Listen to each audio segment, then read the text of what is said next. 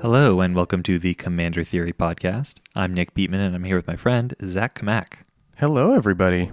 So we've seen a bunch of new legends and cards from Theros Beyond Death in the past week, and we can't wait to get to them, so we're going to be quick about this.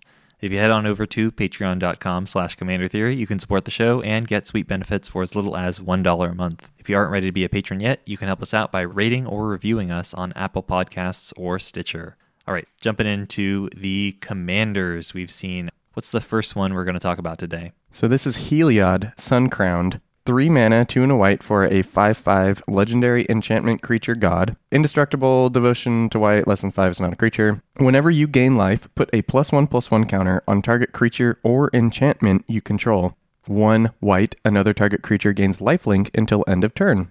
At first, I was pretty excited about this card. We'd just been complaining about how white didn't have any good life gain rewards. And although like 1 counter at a time isn't a whole lot, if you're farming triggers really well, as white is wont to do, this could create a pretty big beat stick out of nowhere. Yeah, I was really excited at first too. This is a good reward for this kind of like life gain effect. And then we found out it has several infinite combos. Walking Ballista is the main one, and there's also Triskelion, any creature that can remove counters from itself in order to deal damage. If you give it lifelink with Heliod, then every ping generates a new counter, and you just do infinite damage. So messed up. And the thing is, like, even though white isn't good at tutoring in general, there are a couple things it can tutor for. So, like, very cheap or very small creatures. Sometimes it can tutor for artifact creatures. So I built this Heliod list. And although like the majority of it is things that trigger Heliod really frequently, like Soul Sisters type cards, whenever a creature enters the battlefield, you gain 1 life. Those tend to trigger a lot in a game of Commander and allow you to farm Heliod's trigger. So that's like the majority of the deck. There's also just other life gain rewards like Angelic Accord or Crested Sunmare. But just having Walking Ballista and Triskelion and just a few tutors, I found that like the majority of the games I'm drawing like a Ranger of Eos, or a Ranger Captain of Eos, or a Recruiter of the Guard, or an Enlightened Tutor, even a Scrapyard Recombiner. Yeah. like there is a surprising number of ways to find your Walking Ballista, and as soon as you get one of them, the game just becomes like, well, okay, I guess I'll go for it. There is some fun tech. For example, like Mindless Automaton is a good way to convert your counters into cards, because you're gaining so much life, like you can Aetherflux Reservoir and just noob tube people out of the game. It's also a deck for Felidar Sovereign. It's also a deck for Test of Endurance. But really, all that tends to get overshadowed by the raw power of the combo. How do you feel about the design of Heliod? I feel like it is right there. Like it could have been really cool. I think the only problem with Heliod's design is that activated ability. I think that's a great reward for life gain. And especially in mono white, like, okay, I gained a life, my guy gets bigger. I gained a life, my guy gets bigger. Oh, my guy's indestructible, so I can just leave this here, kind of not think about it, play my deck, like build around this. That's great. But then as soon as you give this creature gets lifelink thing onto it, it just kind of goes into the garbage. Like, I really don't like when commanders have functionally 1-card combos with the commander, because it just makes the whole game unfun. I think we've been pretty consistent on the show that like combos that are 2 cards or more, because of the challenge of assembling that in a 100-card singleton deck, are usually pretty fine. But yeah, 1-card combos are a little much. Yeah. Even in a color that isn't traditionally known for tutors. Yeah. I don't think you fix white by giving it really busted combos.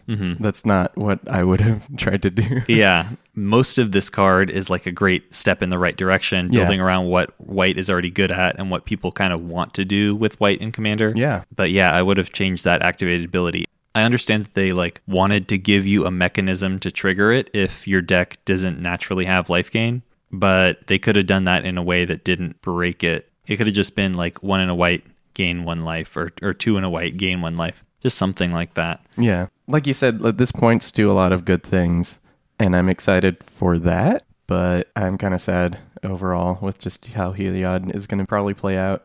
We are going to be posting a deck list in the episode description, so check it out if you're interested in building around Heliod. The next commander we're going to be talking about is Callaphe, Beloved of the Sea. 1 blue for a star 3 legendary enchantment creature demigod. Callaphe's power is equal to your devotion to blue. And creatures and enchantments you control have spells your opponents cast that target this permanent cost 1 more to cast. Of the uncommon legends we've seen, this is the one that I think is best, but it's not really build-aroundable. A lot of times you would see Kira Great Glass Spinner list. It's a 2/2 flying spirit for the same mana cost, and the first time something targets one of your creatures each turn it gets countered. This reminds me of that, but worse.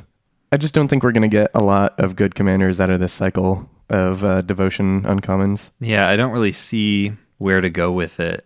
Potentially, you could try Voltron with a bunch of Devotion, maybe, but even then, it's missing out on a lot of the characteristics that Voltron commanders need. I think one of the cool things about this, if you wanted to do Voltron, is that you don't necessarily need to invest too much into like buffing its power. You can just play like good permanents that help, and it will incidentally be hard to target and stuff. But again, like it's not a counter. It's not like you have to have 2 things to answer this. It's like spend 1 more. It's not the safest protection that you could have asked for. All right, let's move on to the next commander, which I think we both are a bit more into. This is Thassa Deep Dwelling, 3 and a blue for a 6/5 legendary enchantment creature god. She's indestructible, and as long as your devotion to blue is less than 5, Thassa isn't a creature. At the beginning of your end step, exile up to 1 other target creature you control, then return that card to the battlefield under your control. And she also has 3 and a blue, tap another target creature. We've got a list for this. It is definitely a blink deck, because there's plenty of good ETB triggers in blue. You can blink your Mold Drifters, your Duplicants, whatever. But I like that Thassa is essentially one part of a 3-card combo that I've been using for years. So she combos with creatures that enter the battlefield and recur sorceries from your graveyard and time warp effects. And I think that this type of combo is a lot more pro-social because you got to put it together, you got to get all the pieces, but you get to play for a while. Yeah, exactly. It's something that takes a little time to put together.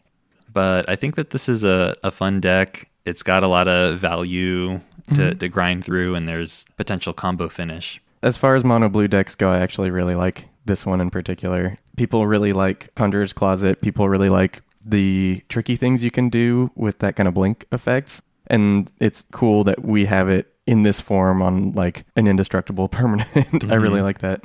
Yeah, I think it's a very cool deck. So if you're interested in checking out the list, it is posted in the episode description.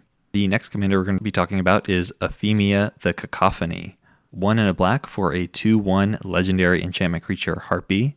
She has flying, and at the beginning of your end step, you may exile an enchantment card from your graveyard. If you do, create a 2/2 black zombie creature token.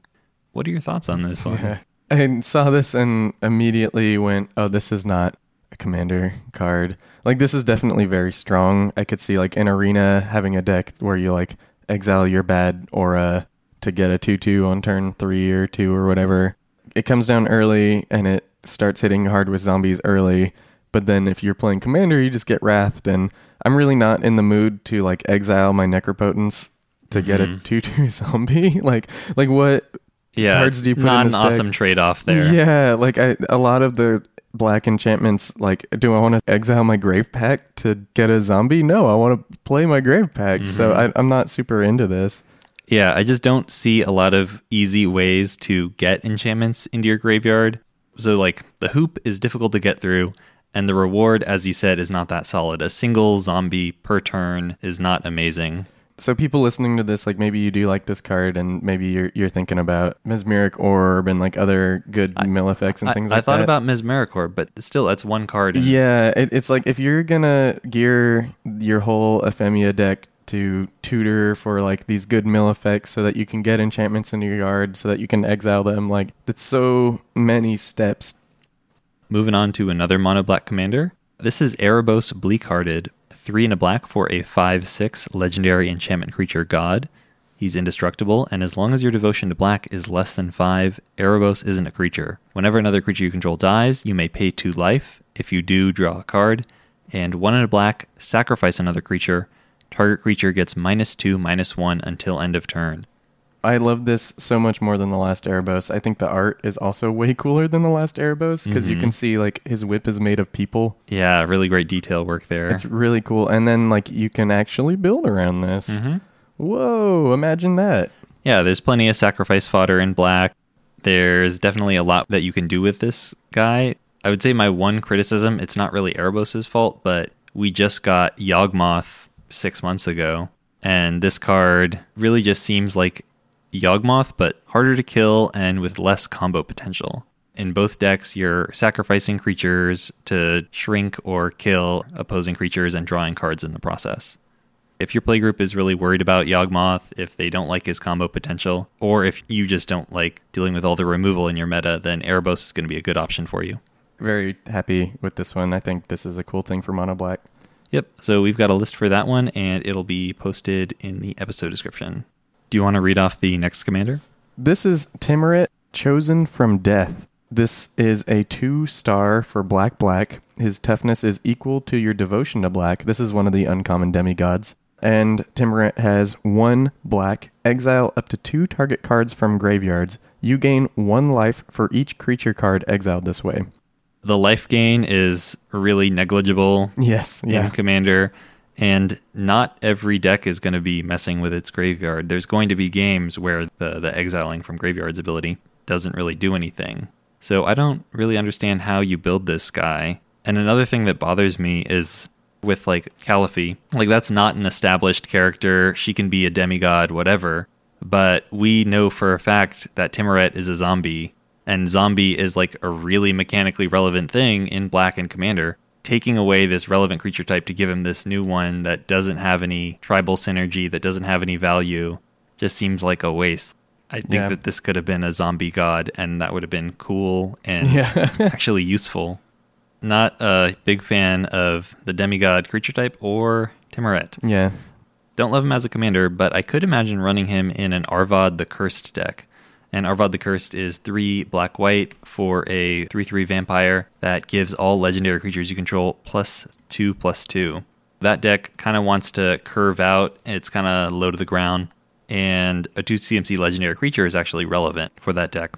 If we do start getting this trend of like standard sets have less commander relevant legendaries, we're probably going to see a lot more lower to the ground legendaries, which means that Arvad might just get better, like weirdly over time, which is not something I thought I would say when I saw Arvad printed. So that's interesting.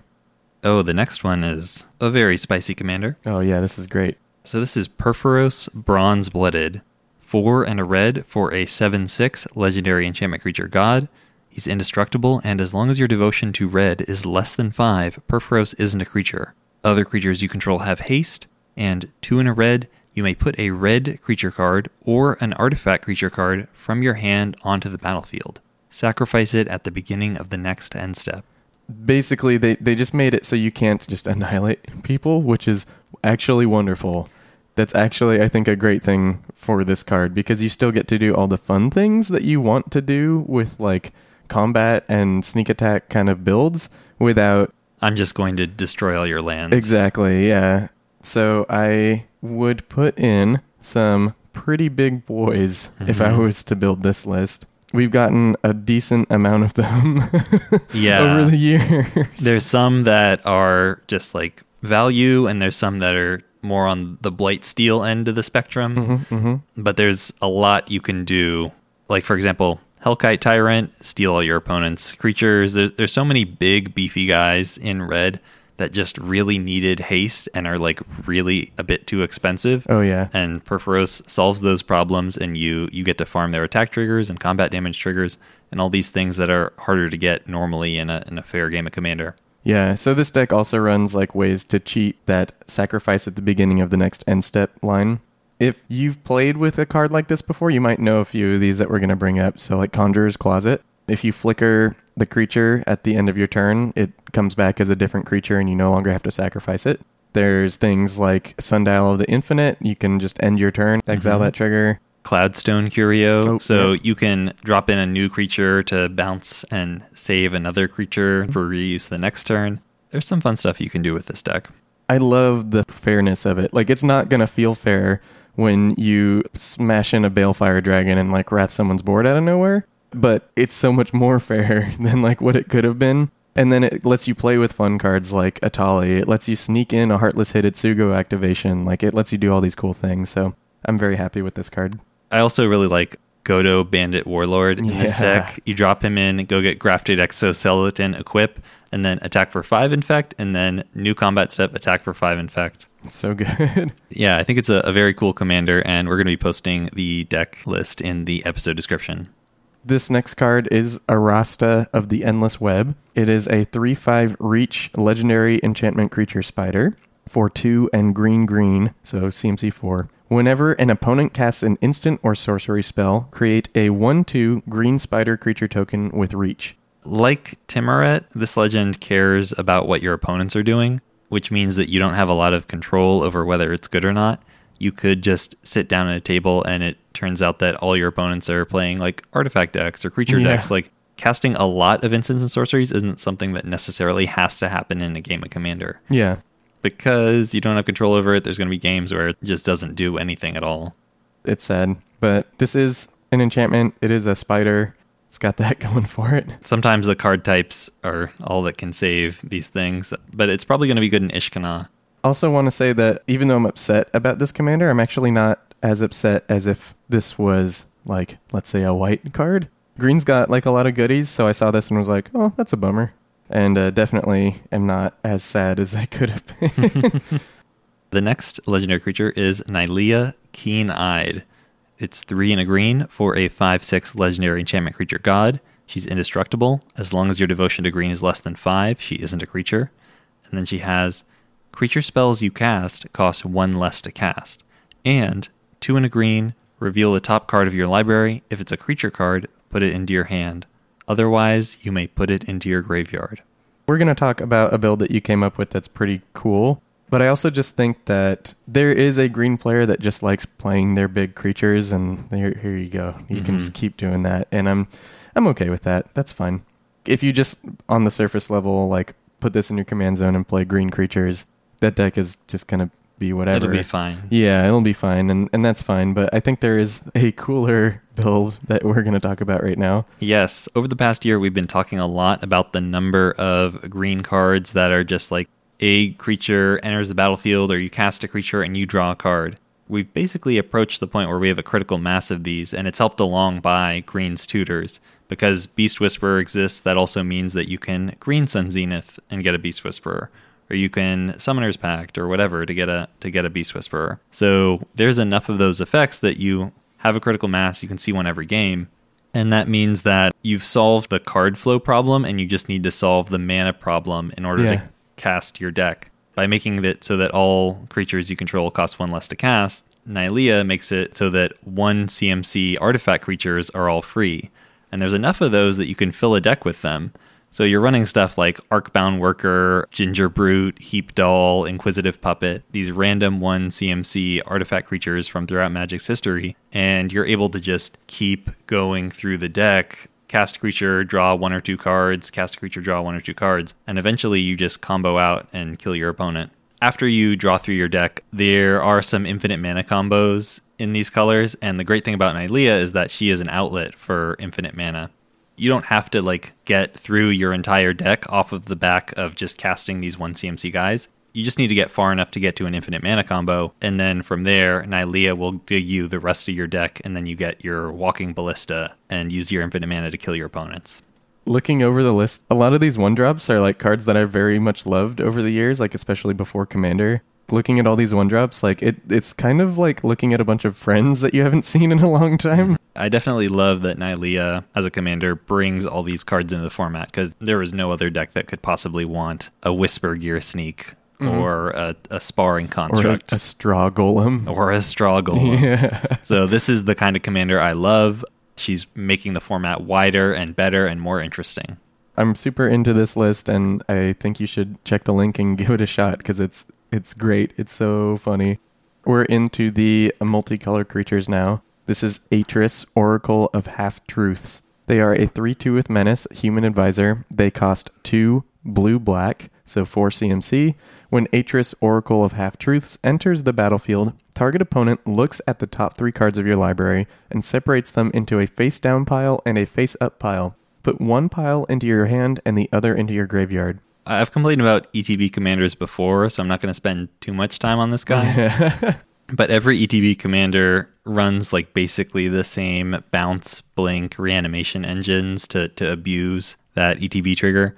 And you can easily like swap out Atris for Dragonlord Silumgar or vice versa. I really like the effect. I think it's a fun little mini game, but I would have much preferred if it were a different trigger tied to some narrow subset of cards so that this guy could introduce a new archetype into the format instead of just being another card that can slot into an existing one. Yeah, I totally just feel the same way. Like, this deck is just going to look the same as like 7 other decks in the format, and it's going to play similarly because you're in similar colors to a lot of those other decks. I'm just not feeling it. It's so sad. It's a cool ability, and I feel like there's a way they could have made that flavorful. The reward you get, the like little mini game, is cool. Like, he could have cost more and it triggered off of something else, or he could have cost less and it triggered off of some combat-y thing. Like there's multiple knobs that they could have tweaked to get it to somewhere that was a little bit more build-aroundable, and instead they took the ETB route. You can't really do much with that. They could have like tied it to a creature type. You know, when an advisor does something, there's things you could tie to this ability and make it feel flavorful. Moving on, Dalakos, Crafter of Wonders is 1 blue-red for a 2/4 Merfolk Artificer. He has tap, add CC, spend this mana only to cast artifact spells or activate abilities of artifacts, and equipped creatures you control have flying and haste. This feels like a redo on the part of Wizards. They have attempted to make blue-red Artificer commanders for a couple of years now, and I think this is like the closest one to what people actually want to do with a blue-red artifact deck. Totally agree with that, yeah. They started with Jor Weatherlight Captain, and that just became about 0 CMC artifacts. Rip through your deck, and that's it. Yeah, which is fine. It definitely introduced a new deck to the format, but it didn't introduce the deck that people wanted into the format. That's true. Yeah, it's like we can praise Nylea Keen-Eyed for introducing all these crappy 1 CMC artifacts in the format because it's already possible to just do big green donks with plenty of other commanders. Oh, yeah.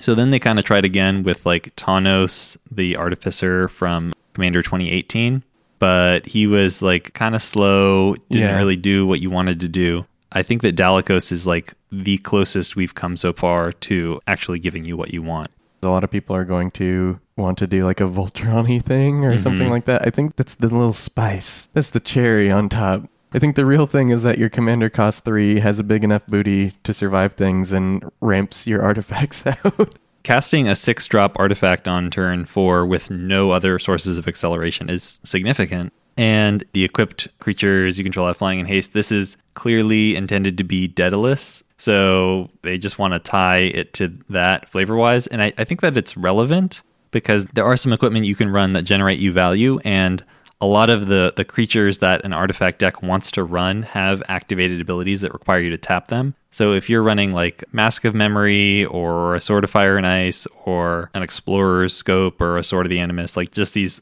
cheap little equipment that generate value for you, there's a pretty low cost to running those.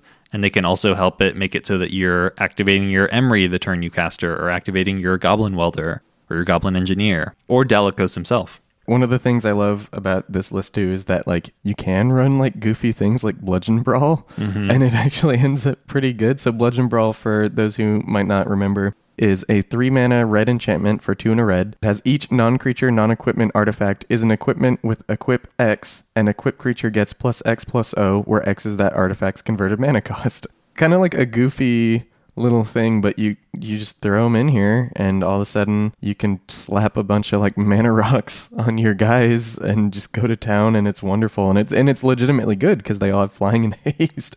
Like, I don't know if you've ever tapped a Worn Power Stone to equip Worn Power Stone and hit someone for 3+ power, but it's pretty fun. It's pretty good. So I think this is a fun list, and the link to it will be posted in the episode description if you're interested in checking it out. Moving on to Haktos the Unscarred. This is red, white for a 6/1 human warrior. He attacks each combat if able. As he enters the battlefield, choose 2, 3, or 4 at random. Haktos has protection from each converted mana cost other than the chosen number. I complain a lot about like Boros commanders that get in the red zone. I actually really like Haktos.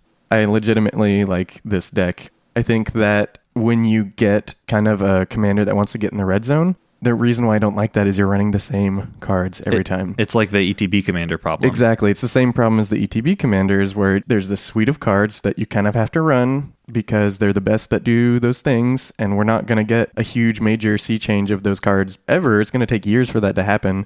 And so just every time you're running your Fire Shriekers, you're running your whatever it might be that you're going to put on your guy. I love this guy because you can't do that. Like, you have to kind of think outside the box, but outside the box is awesome. Like, you can like Earthquake and clear the board and get in there. Like, you can do so many cool things because, like, as long as you didn't Earthquake for like CMC 2, 3, or 4, or whatever the number is, like, Haktos doesn't care. It's wonderful. So I really do love this guy as like a quote Voltron commander. The fact that he forces you to think outside the box lets you play with cards that are really fun and a lot more interesting than a normal Boros like Red Zone commander. Yeah, it's funny. You're right that Voltron isn't quite the right word for it, because you're not actually able to put anything on him. Which I think actually makes it better, because then when they kill him, like, you didn't lose a bunch of auras, or you don't have to re-equip a bunch of stuff.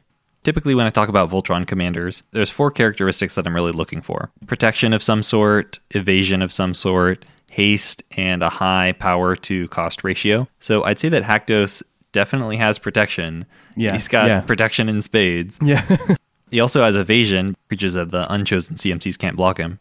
His power is like a little low for a 4 CMC commander, but you really just have to solve for that and for haste. Yeah. And there are a lot of mass haste granting effects. You can run Ashling's Prerogative, you can run Fervor, Hammer, Perforos.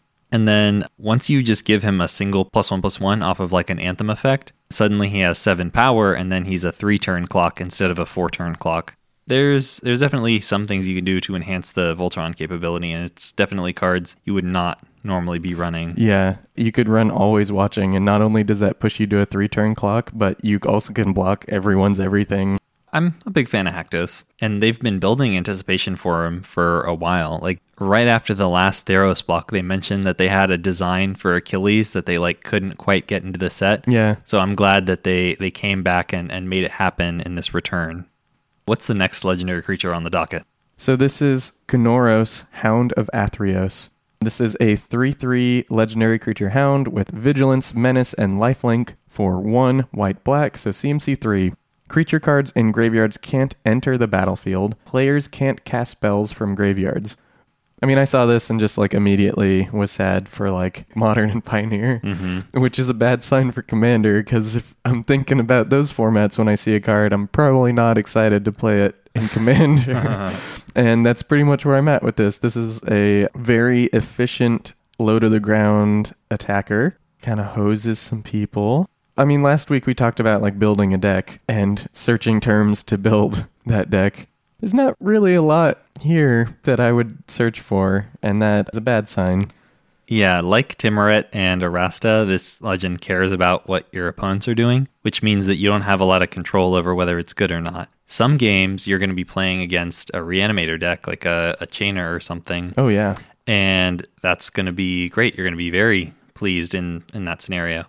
But some games, your opponents are just going to be playing like a token deck or a deck with a bunch of counter spells, and Kanoros isn't going to do anything. You're just going to have a vanilla creature in your command zone. Yeah, if you are playing against that like green beat stick deck, this isn't going to do anything. This is just going to sit there and you're going to attack, and it'll be hard to block, and you'll gain some life. I guess that's fun sometimes. I really wish it only affected your opponents, That because would've been great. Yeah, it would have done the same thing in like whatever other formats they're targeting, but then you could use it to break symmetry on stuff. Like, wouldn't it be cool if you cast a Twilight's Call and only your stuff could come back? Another thing too is like Twilight's Call. You're not going to run that in Modern. Yeah. Like, there's already like a Living Death. There's already these other decks that exist that kind of do that better. So I think this would have just opened up space, but they didn't throw this dog a bone. Oh. Do you want to move on to this next one, though? This next one's got a lot more going for it. This is Pelucranos Unchained. 2 black-green for a 0/0 legendary creature Zombie Hydra. Pelucranos enters the battlefield with 6 +1/+1 counters on it. It escapes with 12 +1/+1 counters on it instead. It has escape for 4 black-green. Exile 6 other cards from your graveyard. 1 black-green, Pelucranos fights another target creature. If damage would be dealt to Pelucranos while it has a +1/+1 counter on it, prevent that damage and remove that many +1/+1 counters from it. I actually think this is really cool. I think this is like more fair Hogak, but also like much more aggressive Hogak. Like Hogak just kind of like wants to get down, come out, and start doing its thing real fast. This like wants to get in there and like mess your day up. Like Polukranos gets in there and is like, I'm gonna fight everything, and then like get in there and you're gonna put counters on it. So I actually do like this guy. My one gripe that I have with it is like escape. You can't do that many times, especially when the escape cost in regards to exiling cards is like 5, 6, 7. You're gonna have to figure out other ways. Or you're just going to have to commit a significant number of deck slots to self-mill effects. Exactly.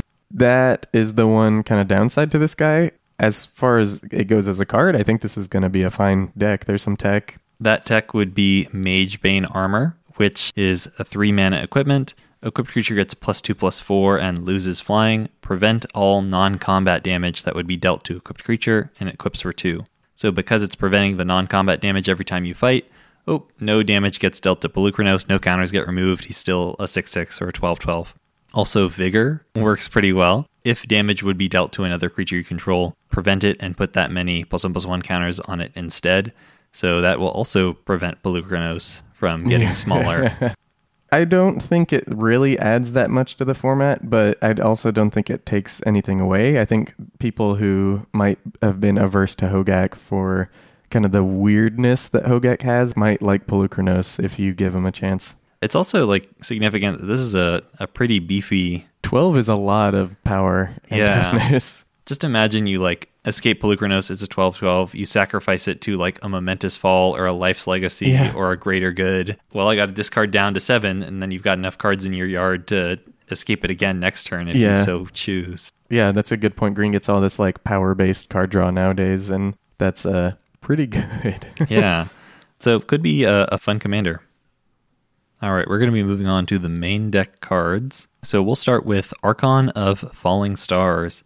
4 white for a 4/4 Archon. It has flying, and when Archon of Falling Stars dies, you may return target enchantment card from your graveyard to the battlefield. What decks do you think are going to be set up to use this card? So I think that white-black Reanimator decks are probably going to be set up to use this guy. The reason being that this goes infinite with a sack outlet and an enchantment that brings something back from the dead. Be that Dance of the Dead, Animate Dead, Necromancy, Gift of Immortality. You have a plethora to choose from nowadays. I think like maybe a Teysa Karlov deck. Those got a lot of sack outlets. But there's definitely a couple decks in the format that could make use of this card. Next one is Dawn Evangel. This is a 2/3 enchantment creature human cleric for 2 and a white. Whenever a creature dies, if an aura you controlled was attached to it, return target creature card with converted mana cost 2 or less from your graveyard to your hand. So let's break this down really quickly. You have to be running auras in your deck. You have to be running creatures with CMC 2 or less in your deck. Those don't necessarily go together very well. Normally, if you're doing auras, it's like you're doing a Voltron strategy and trying to put them on your commander. The one deck that I can think that would be able to use this guy effectively would be Kestia the Cultivator. Yeah. So Kestia draws you cards when you attack with an enchanted creature or an enchantment creature. And Dawn Evangel is himself an enchantment creature. He's low to the ground, which is important for Kestia. She really wants to curve out.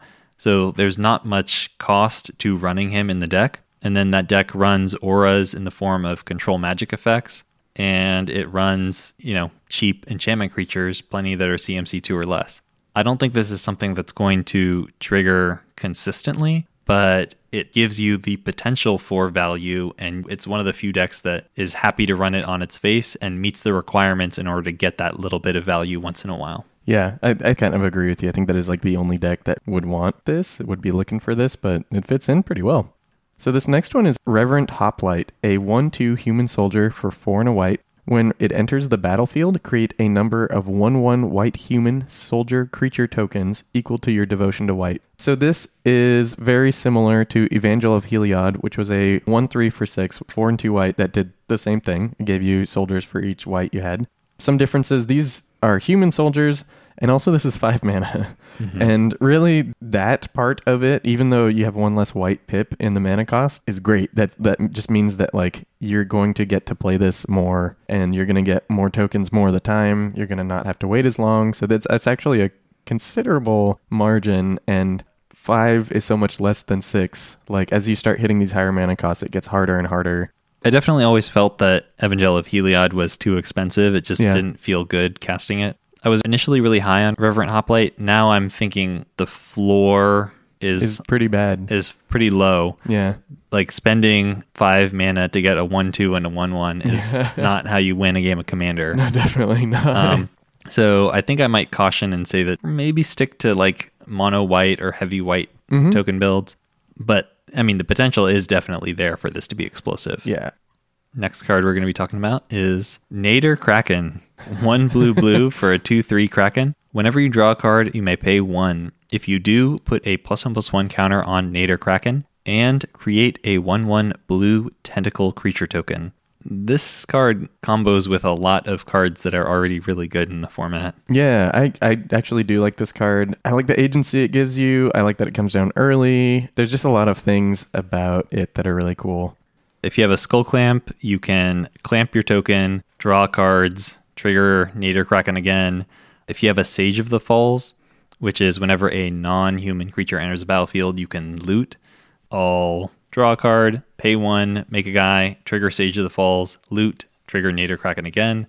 You loot as many times as you have the mana for and make that many tokens.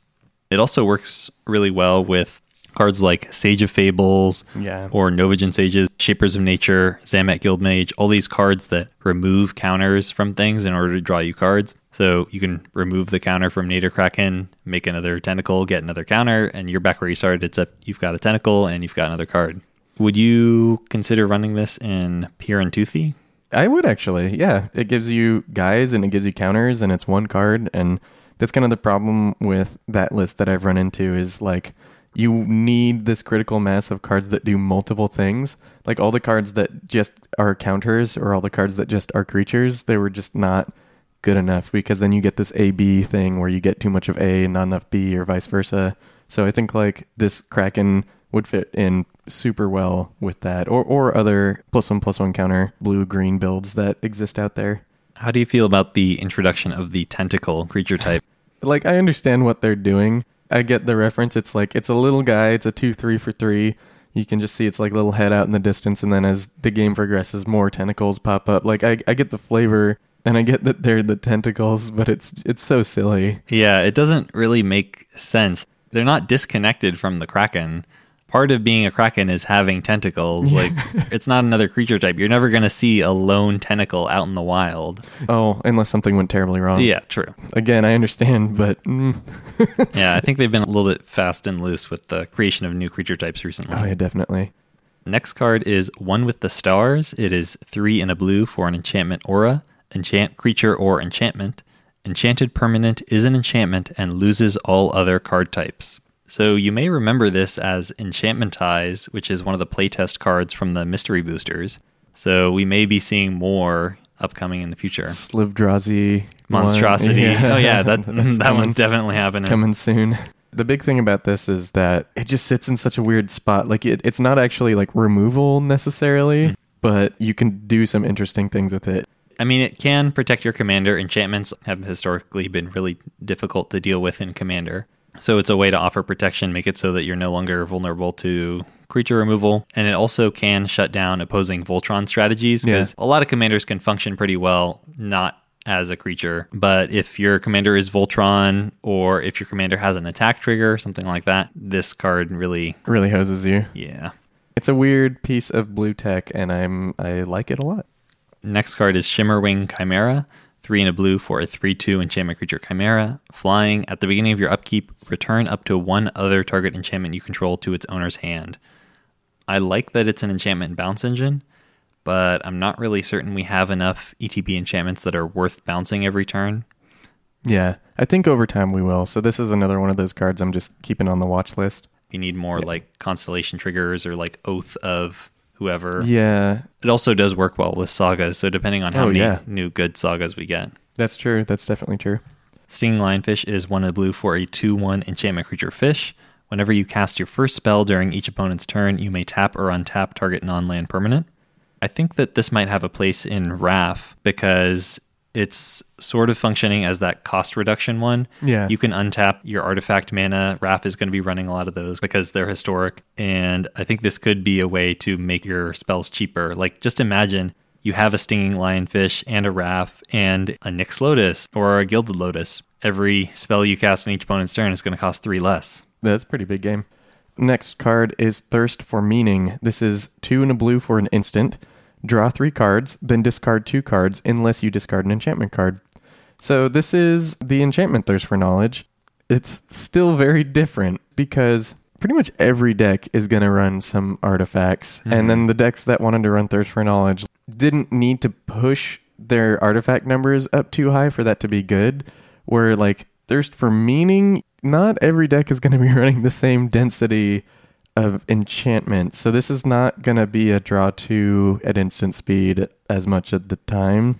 Artifact Ramp is available to artifact decks of any color identity, whereas, say, like Enchantment Ramp is only in enchantment decks that have a green color identity. Yeah, exactly. So there's just fewer enchantments that are free to run than there are artifacts that are free to run. And so it's hard to pad that density, as you said.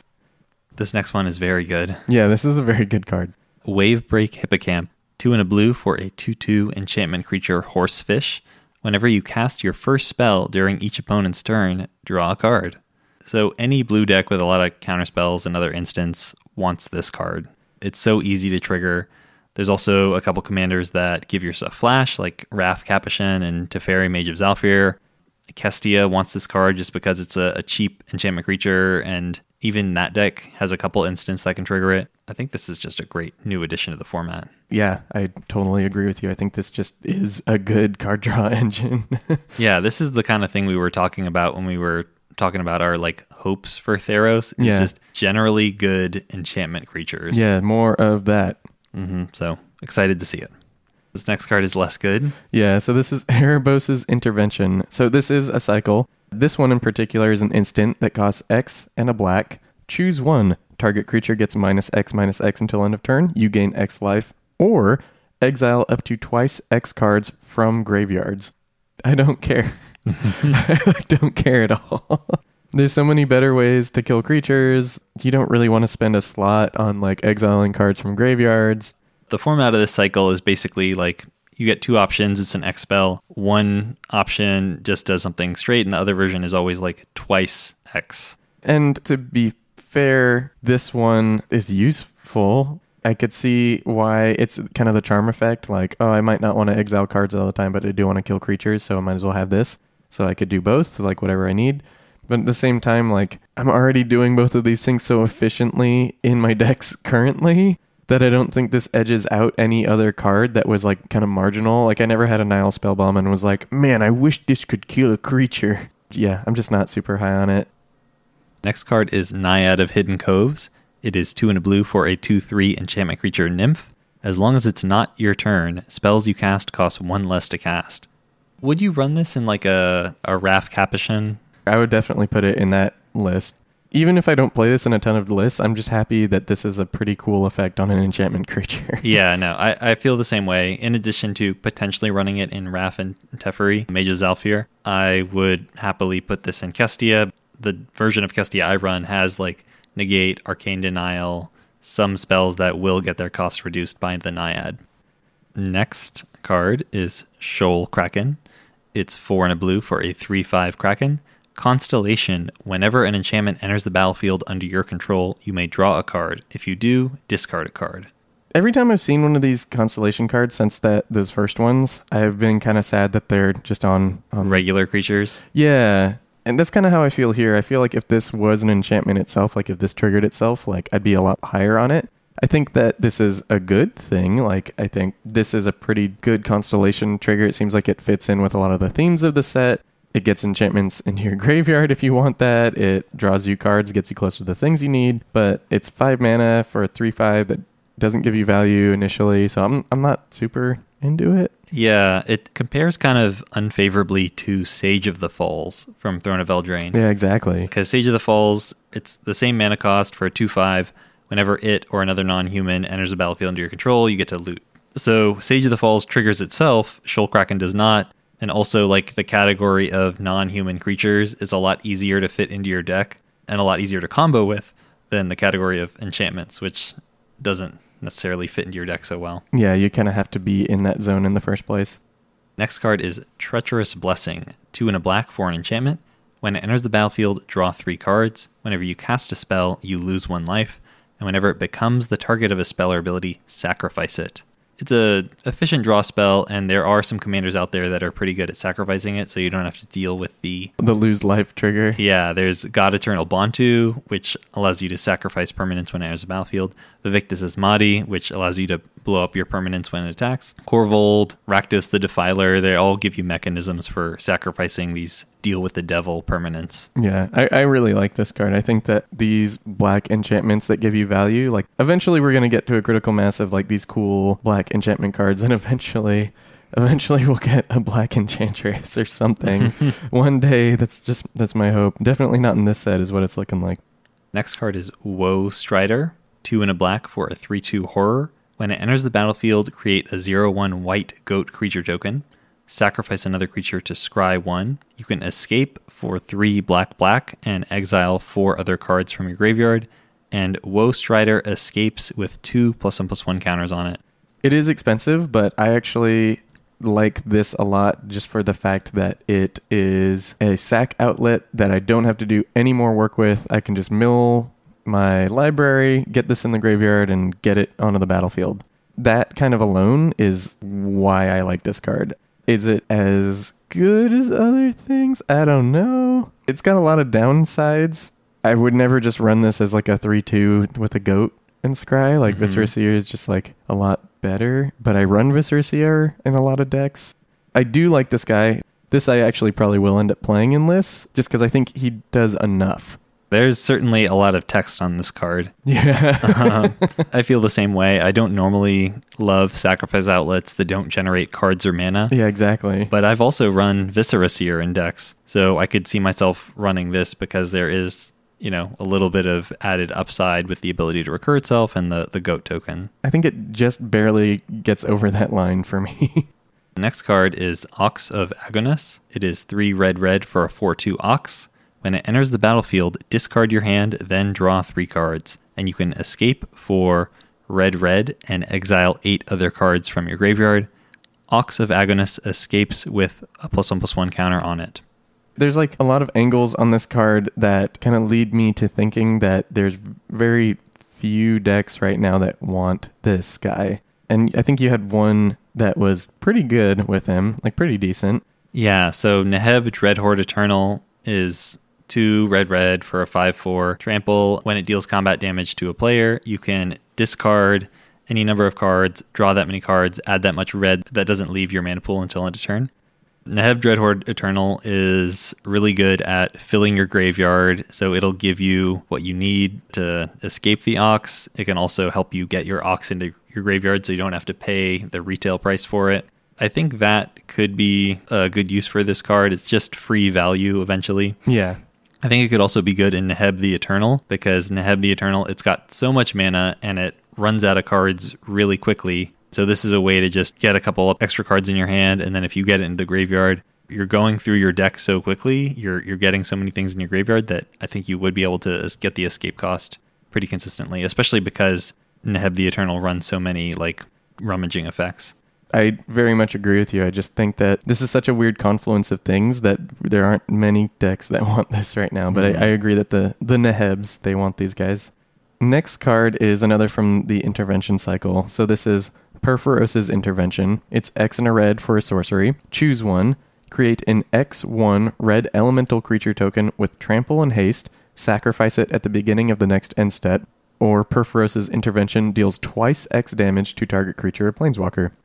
Man, even though it's like 2 times Blaze, I still don't care. Yeah, like the fact that you'd have to spend 4 mana at sorcery speed to kill a 6/6, That's not good enough for Commander. Yeah, and then the rate on the Elemental is kind of abysmal. So, like, same thing, if you spend 4 mana on this at sorcery speed, you get a 3/1 trample haste. That's pretty garbage. And that's what you're doing in Commander? That's how you're spending your card slots? This does not seem like a Commander card.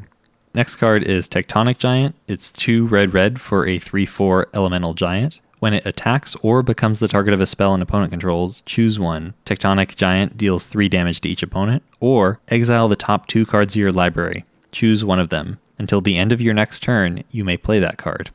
I don't think that it's going to trigger that often off of getting targeted, and I don't think that dealing 3 damage to each opponent once a turn is that exciting. Yeah. But I do like the idea of getting a little bit of card advantage in card selection each turn. So like in mono red, probably maybe red white. Yeah. But I would give it the caveat that I think it needs a commander that grants it haste and isn't Purphoros, which basically means I would run this card in Urabrask and nowhere else. I think this is an interesting mix of abilities. I think that a lot of these cards are very much like the intervention cycle the one we just talked about, this guy, that you can very clearly see how they're geared towards standard. Is it just me, or does this set seem very complex? There's a lot going on. There's a ton going on, and there's like a lot of like interwoven themes on individual cards themselves. I've seen more cards with 4 abilities today while doing this episode than like in any other spoiler season since like Modern Horizons. Yeah, it's been a long time. They're definitely complex. This next card's got a lot going on too, actually, looking at it. This is Underworld Breach. It is 1 and a red for an enchantment. Each non-land card in your graveyard has escape. The escape cost is equal to the card's mana cost plus exile 3 other cards from your graveyard. Then it also has, at the beginning of the end step, sacrifice Underworld Breach. So this is what I was talking about, is they're using enchantments as like sorceries this time around, which I very much enjoy. To me, it just looks like a Yawgmoth's Will. It just seems like a very powerful combo enabler in red decks that run a lot of rituals and can cast a big chunk of their library in a single turn. So I was thinking like Zeta, Hedron Grinder. That deck is able to draw tons of cards, runs a bunch of rituals, it can fill its graveyard full of spells, and then could easily cast Underworld Breach and then recast that entire graveyard. Circara, Neheb the Eternal, those are also very good at just casting a lot of your library in a single turn, maybe even like Neheb Dreadhorde Champion or Mizzix of the Magnus. All of those decks I just mentioned, like they have really high adoption of Past in Flames if you look at EDH Rec, and this card just does a lot of what Past in Flames does. Yeah. Like this and the Ox are just really making me hope for like a red self-mill commander. I just want to put my deck into my graveyard. Yeah, let me do this. Green card time? Yes, green card time. Nessian Boar is 3 green for a 10/6 boar. All creatures able to block it do so. Whenever it becomes blocked by a creature, that creature's controller draws a card. Extremely narrow use for this, but it's got 10 power for 5 mana. Yeah. So I had to think about Xenagos, and going Xenagos into this, somebody will probably not have a blocker up, and then you just get in for 20. Yeah. Yep, just hit them real hard. Yeah, I totally agree. I think cheap guys with big power are things to keep an eye on. This next one's the first of the intervention that I'm like into. I know, I was just about to ask, like, man, all these interventions suck, right? Why are they printing these cards? So this is Nylea's intervention. X green sorcery, choose one, search your library for up to X land cards, reveal them, put them in your hand, then shuffle your library. Or Nylea's intervention deals twice X damage to each creature with flying. Wow. That's actually very good. Yeah, that is a lot of damage to creatures with flying. Yeah, think about that. This is nuts. Like, if I could run multiple Sylvan Scryangs, I would a lot of the time. Yeah.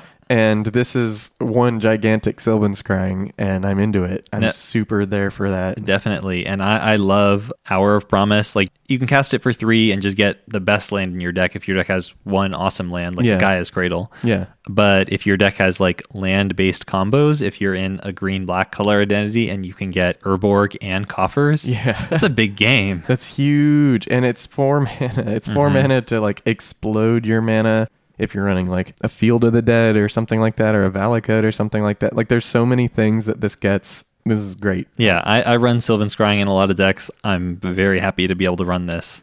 Do you want to talk about this next guy?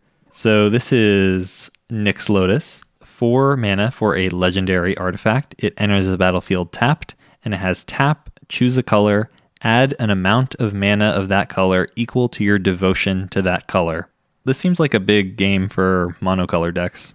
I think not green. I think green has better ramp options. And I think if you're running the artifacty version of like red decks that exists, not that one, because you're probably only going to tap for like 2 or 3 a lot of the time. And a lot of things do that and don't enter tapped. But I think the other color identities, all the mono ones, are good to go.